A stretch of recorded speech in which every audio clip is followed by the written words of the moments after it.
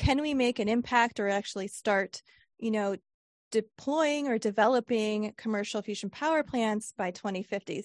That is a very aggressive timeline.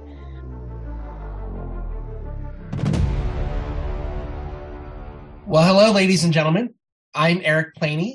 I am Lucas Finko. I'm Steffi Deem. Well, welcome, Dr. Deem. Together we are the Pirates of Cleantech. Yar. Welcome. Right. Yeah, this is a very exciting episode for us. We are trying to be very timely with the news we heard this week about the breakthrough in the U.S. Department of Energy announced about fusion. So I'm going to turn it over to Lucas to explain who our guest is, and we can take it from there. Yeah, so we have an impromptu episode that we had to get out super quick because this announcement just came out about the fusion breakthrough. So today we have Stephanie Deem, the assistant professor from engineering physics in the College of Engineering at the University of Wisconsin, of which I am an alum, in case you didn't notice. I have my Go Badgers! Wisconsin, yeah, go Badgers. She focuses on fusion energy and plasma physics. She's worked on fusion energy experiments at national laboratories and universities and internationally. She's the principal investigator for the Pegasus 3 experiment at Wisconsin, which I hope we'll hear more from. She's also a New Voices in Science, Engineering, and Medicine for the National Academy. So welcome, Stephanie. It's great to have you. Oh, thanks so much for the invitation. It's so great to meet you and be here. Well, thank you. We're going to go right into it because we have so much to talk about today. And we know you've got probably 1,000 things going on this week. But Dr. Deem, tell us a little bit about yourself. Yeah, let's start off with how your career developed and how you got to your current role at Wisconsin. That is a great question. I actually am in this field completely by accident. I did not know what I wanted to do for school. I just knew I could afford to go to UW-Madison for undergrad. So I'm also an alumni and I teach where I went to undergrad. I ran into some engineering students and they said, you know what, you can probably get a job pretty easily if you got a nuclear engineering degree. It combined math and physics, and I loved that. So day 2 on campus, after I declared being a nuclear engineer as a freshman, I went to the department chair and I said, who is hiring? Because I don't know how to pay for this college. And the first person who was in their office did fusion energy research. And when they explained this amazing physics challenge of harnessing the power that powers the sun and the earth, fusion energy, and doing that for clean energy use here on Earth. And it's this amazing physics challenge and engineering challenge. I was like, yes, I'm going to do this. So it was by accident. Yeah. You don't hear that very often. You don't hear about people accidentally going into fusion research. Right? You hear that about medieval literature or something like that. You don't hear that about fusion. Yeah, it's like if someone else would have opened their door and hired me, I don't know where I would be. I don't know, but here I am. We're glad you're here. It was karma. Yep. So obviously the reason we were so excited to have you as a guest and that you accepted. So the big news, the Department of Energy and the DOE's National Nuclear Security Administration, NNSA, on Tuesday announced a major achievement in fusion ignition at the Lawrence Livermore National Laboratory. A major scientific breakthrough, decades in the making, that'll pave the way, as they say, for advancements in the future of clean power. But for our listeners out there who may not have heard the term fusion ignition until this week, what exactly does that mean? And why has this news been received so positively within the media and some or all of the scientific community? Hey, that is a great question. So when we say we've reached ignition, you've produced more power from the fusion reactions than was actually put into the fuel to start these reactions to happen. For this case, they put in 2 megajoules of laser energy into this capsule that was like the size of a dime. And then from that, they produced 3.15 megajoules of energy from fusion. So this was the first time we actually achieved these conditions here on Earth. So that's why it was such a huge milestone, because everyone was asking, charging our field, you have to produce more energy than you put into the fuel. And they did it. And it's amazing. So that's why everyone's really, really excited about this milestone. So cool. Yeah. Yeah, it's good news. Can you talk a little bit? Because as far as I know, there are two main fusion experiment concepts, right? There's the ignition facility and the tokamak, like at ITER. Can you talk about the differences between the two, and which one is your favorite? Which I think I know already, but Oh, okay. Yeah. I mean, my favorite is fusion, all of fusion. Anything that gets us to fusion is my favorite. Okay. So in a nutshell, there's really kind of three main approaches to achieving fusion conditions here on Earth. And essentially what you need to do at the heart of what we need to achieve is you need to heat up enough particles, so enough density, to high enough temperatures. And you need to hold on to these particles for long enough to get them to fuse together. So three things: density, temperature, time. Three ways you can achieve that: laser energy, like focusing lasers on the fuel and imploding it to create those conditions. I study magnetic confinement fusion energy, and for that we suspend the fuel for fusion. We create magnetic bottles to hold on to it and capture the fuel until it can heat up and fuse together. And then there's like this hybrid approach where it's called magneto-inertial, and it kind of combines the two, where you're starting up with like a magnetic confinement and you're imploding that. I'm very much generalizing it because there's a lot of different unique concepts that fit within this realm of kind of the in-between state.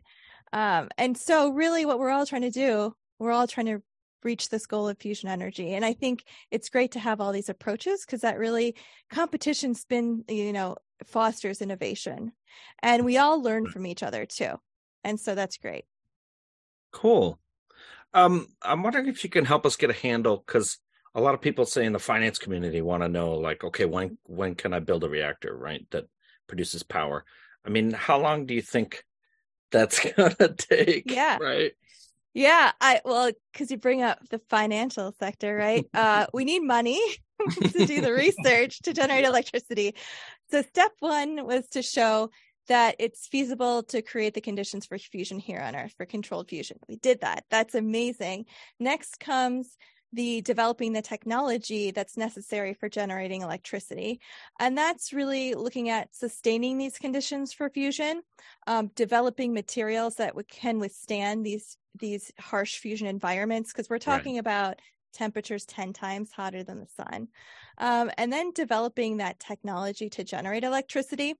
So that will take time. Like anyone knows, anytime you prove this breakthrough, it takes time to develop that technology. That being said, they did mention during that announcement the White House's bold decadal vision, right? I think people may have picked that up. So earlier this year, they had this White House Fusion Summit, and I was one of the invited speakers at it. It was an amazing experience to kind of kick off this bold decadal vision. And so really what we're looking at through this bold decadal vision is identifying this technology gaps, doing the research to address them, designing a fusion pilot plant within around a decade that can actually demonstrate it's generating electricity.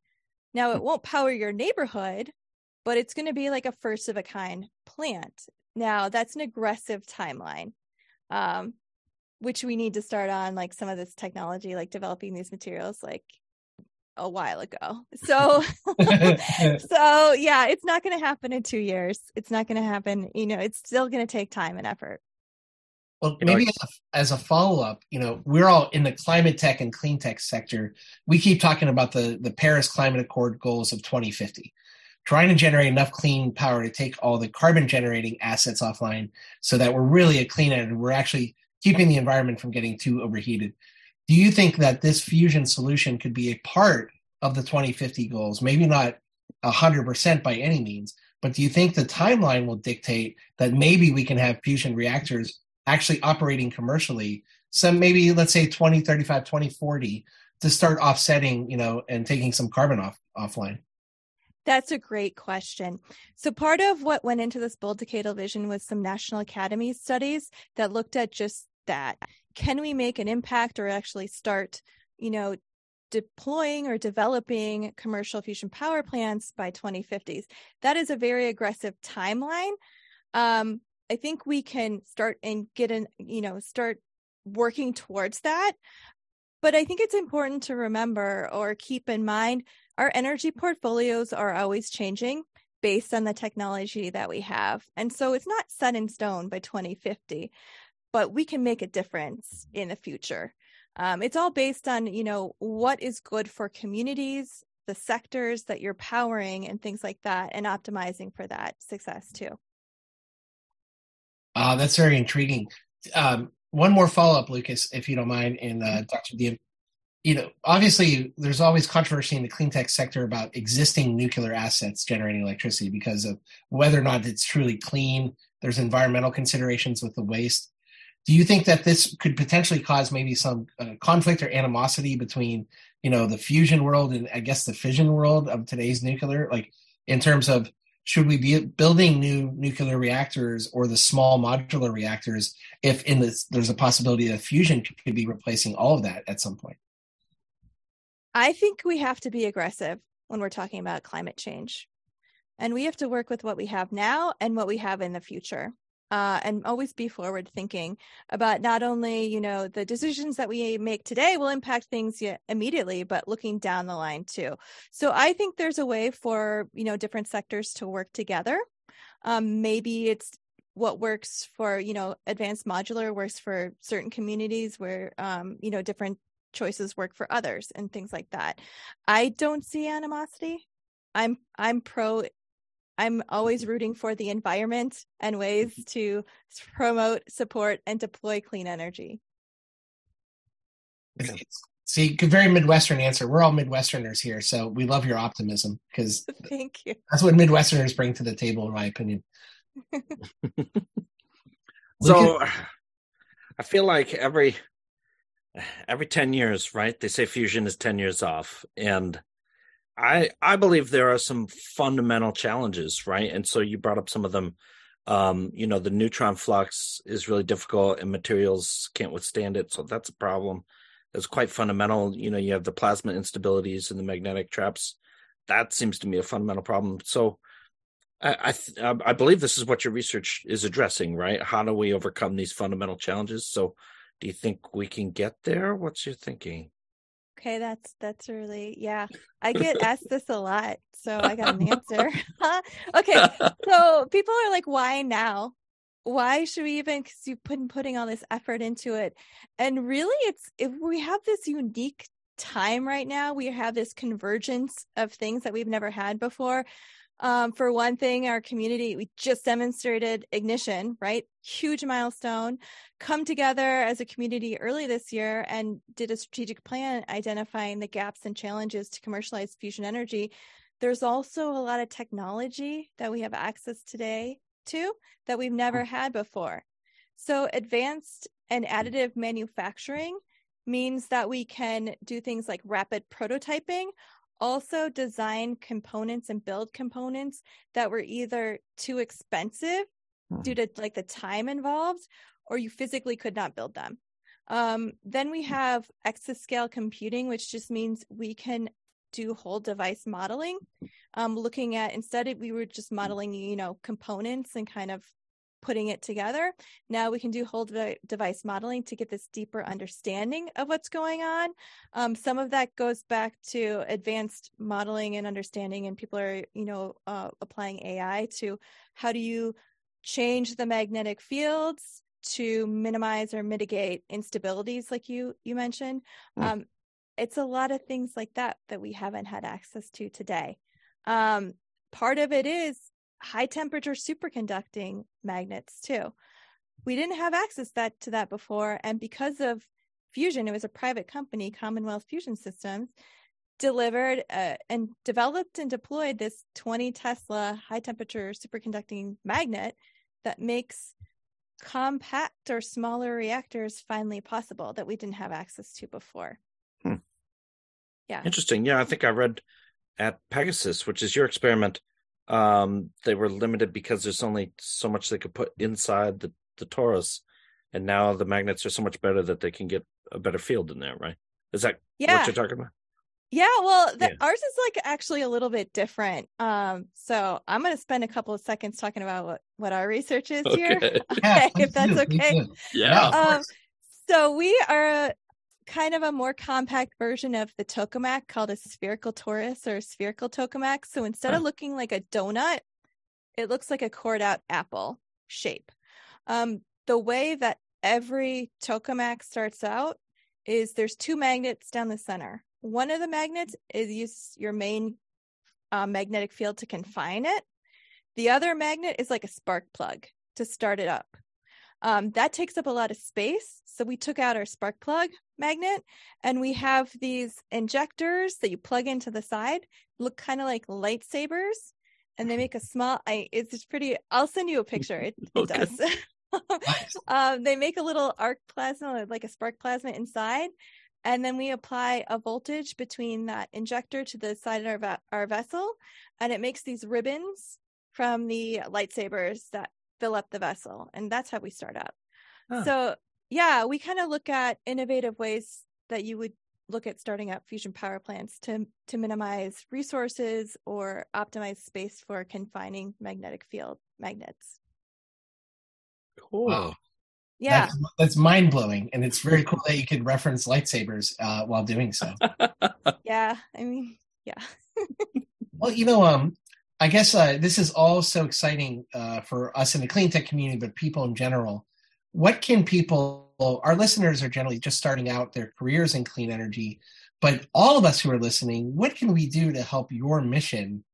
Because fusion is so exciting and can be such a game changer to really save this planet. What can we be doing to help advocate on behalf of all the fusion scientists out there, to put something together to really drive this forward? What can we be doing to assist? Doing to assist us? Join us? There's a lot of jobs that are available in fusion because it's not just like I'm a plasma physicist, so and also the nuclear engineering side too. But it's not just engineers and scientists anymore. It's there's a lot of, it's chemical engineering, mechanical engineering. It's also highly technically skilled, like welders, craftspeople, because these experiments, each are custom made right now to kind of work on this innovative research. It's people that are artists that are, working with us too for promotion, everything from HR to lawyers to everything, project managers, purchasers. We do have a website called usfusionenergy.org, where we do have all of these jobs at all educational levels for people who are interested in supporting fusion from, joining the workforce. Also talking to your representatives too, because some of it is funded by federal research dollars, and saying, I would like to support federal research funding going towards this. Or there's also private companies that are starting up that you can invest in as well. Wow, that's fantastic. So I guess with that, last question, we love hearing a little bit more about your story and about how you accidentally came into the world of physics and fusion. So we have a lot of female listeners who are thinking about going into the STEM discipline if they haven't already. What advice would you give them? As you're a bit of a trailblazer yourself, quite honestly, how can you help those that are thinking about going into, like you said, there's a big need right now. So What advice would you give? I would say reach out to networks, reach out for opportunities. I always have people asking me about, opportunities in my lab or research, things like that. What really worked for me is finding people that were very supportive of me, and they're there for me at all times. And also I ask for help too, because it is hard. And I do have to lean on my support structure because of it. And that's always been helpful. I also, for me, realizing science is a lot of failure and overcoming that and pushing through it, I think was really helpful as well. Oh, that's so true. And we don't really recognize that, right? Because we're so success only, but there's a cost to it, correct? Yep. I mean, everyone's talking about how amazing and it is super amazing that we reached ignition. But what is amazing is how many times we failed, and then we learned from those failures to get to that point. And that's fascinating too. Yeah. Agreed. Yep. This is really incredible. So I do have to ask, Lucas and I are both car guys, so I have to ask you, Dr. Deem. Do you drive a Ford Fusion? I don't. What? I know. We did. Like, I used to work in a national lab, and like the car around the site was Ford Fusions, and we're like, finally, we have Fusion. Well, the NASA used to all the NASA astronauts during the Apollo program used to get free Corvettes, I think. So I think maybe now Ford, if Ford is listening, maybe all the fusion scientists out there should get free Ford Fusions. I mean, I'll take a free car. All right. Hands down, I'll take it. We'll reach out to Ford. We'll see what we can do. Thank you. Yeah, we'll get on that. Yeah. Thanks. Lucas, any closing thoughts for your fellow alum? No, it's just fantastic. Again, she said you can go to usfusionenergy.org. It's a good place to get information and resources. And I see jobs are on there too. So we'll have that link below. And we'll also have some links, right, to her experiments. You can read more about it and the new discoveries. So, yeah, thank you for coming on, Stephanie. Yeah. This is great. Thanks Short so much notice, for the but invite. this is so exciting. So thank you so much. Yeah, thank you. All right. Thank you. And we're back. Lucas, what a great find. And thank you so much for finding Dr. Deem. She was incredible. Yeah, she was awesome. And she's actually working on a fusion experiment. So she knows a lot about this. And I threw her some hard questions and she didn't flinch. She knows her stuff. So that was really good. Right, because we actually send ahead of time our question list, so there's no surprises. But we threw a couple at her anyways that were not on the list, and she answered them just like that. I mean, let's put it this way: she was at the White House speaking about this, so she's no dummy. Yeah, so she had some great responses. We will throw a couple of articles down below, but we're not going to cover them too much. But here, Eric has this great one on from National Geographic. So this shows the ignition facility. This is their concept. So they have a little tiny sphere of fuel with a little capsule, and they shoot it with all these lasers, and it gets super, super hot. So this reactor, if they were to build this, it would be kind of reciprocating, right? Because it would be like shots of the lasers at these little spheres. So that's why there's still a lot of design difficulty and challenges here. So then how do you get that energy out of there? There's another great one here that Eric had from CNBC that we'll have below. Oh, and I found this one too. This is Stephanie's experiment called Pegasus 3 at Wisconsin. So you can check that out. We'll provide this link, and it looks, there it is. That's the sphere right there. Oh, and those are those little devices she was talking about, I guess, on the side there. Yeah, great stories. And like the CNBC one's a little bit cynical about, timelines, et cetera. But you know what? I mean, the question has to be asked, but I really love the Nat Geo article. If you guys can get a free trial subscription, take a look at that one. It's definitely worth it. Yeah, it's not paywalled. You just have to give them your email, and then you can read through articles. So it's not super paywalled. And then here also is the usfusionenergy.org.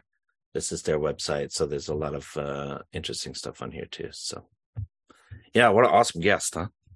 Fantastic. It sucked. I think I had bad internet bandwidth today, so I hope that didn't chop up the podcast. But it was great. I think we could have her on in the future. Maybe as a follow-up a few months down the road from now to see all the ramifications. But I think those of us in the clean tech sector need to follow fusion and be advocates. I don't know if I want to pull money from other sectors. Government funding solar and wind right now. We need those. They're proven, but we need research dollars to really be flowing the fusion ASAP. Well, but solar and wind have revenues coming in, right? And so there's a business justification for businesses investing in that. Fusion doesn't have revenue coming in, right? So it has to be government funding. And so we don't have a choice. We still have too far to go, right? Well said. But there's still some government grant money out there. And I don't think they take allocation from wind, solar, proven technologies, put it to fusion. We need a ramp up of money spent. This is a game changer for us. Yeah, but that's a good question. I don't know if I would, commit angel investor dollars to a fusion startup even now. But no. I'd have to see their pitch. But talking to her, there's still some tough problems to be solved here. So yeah, I love her answer about 3D printing and rapid prototyping. Yeah. That makes me feel good because of the work that we've done in the past on 3D printing in the US. But at the same time, that and the materials, like, you have to create materials that are conducive to, keeping the equation on a net positive for energy gain on the fusion experiment. Yeah. And the high temperature superconducting magnets, like that was a huge breakthrough 20 years ago. Now it's like real. So that's fantastic. Yeah. It's a great science discovery, solving problem story, right?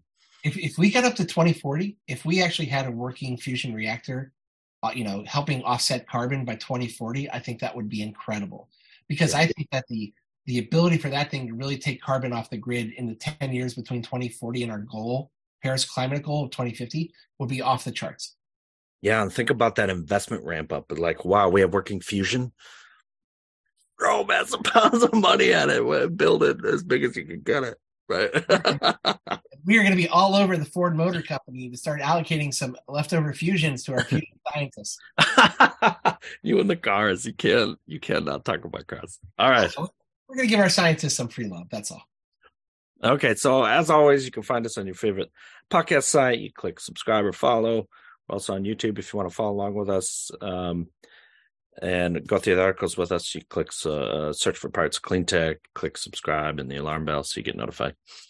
Yep. And obviously, views and opinions expressed by Lucas and I and our guests are those of ourselves and not necessarily the organizations we represent. Go Badgers, go Falcons.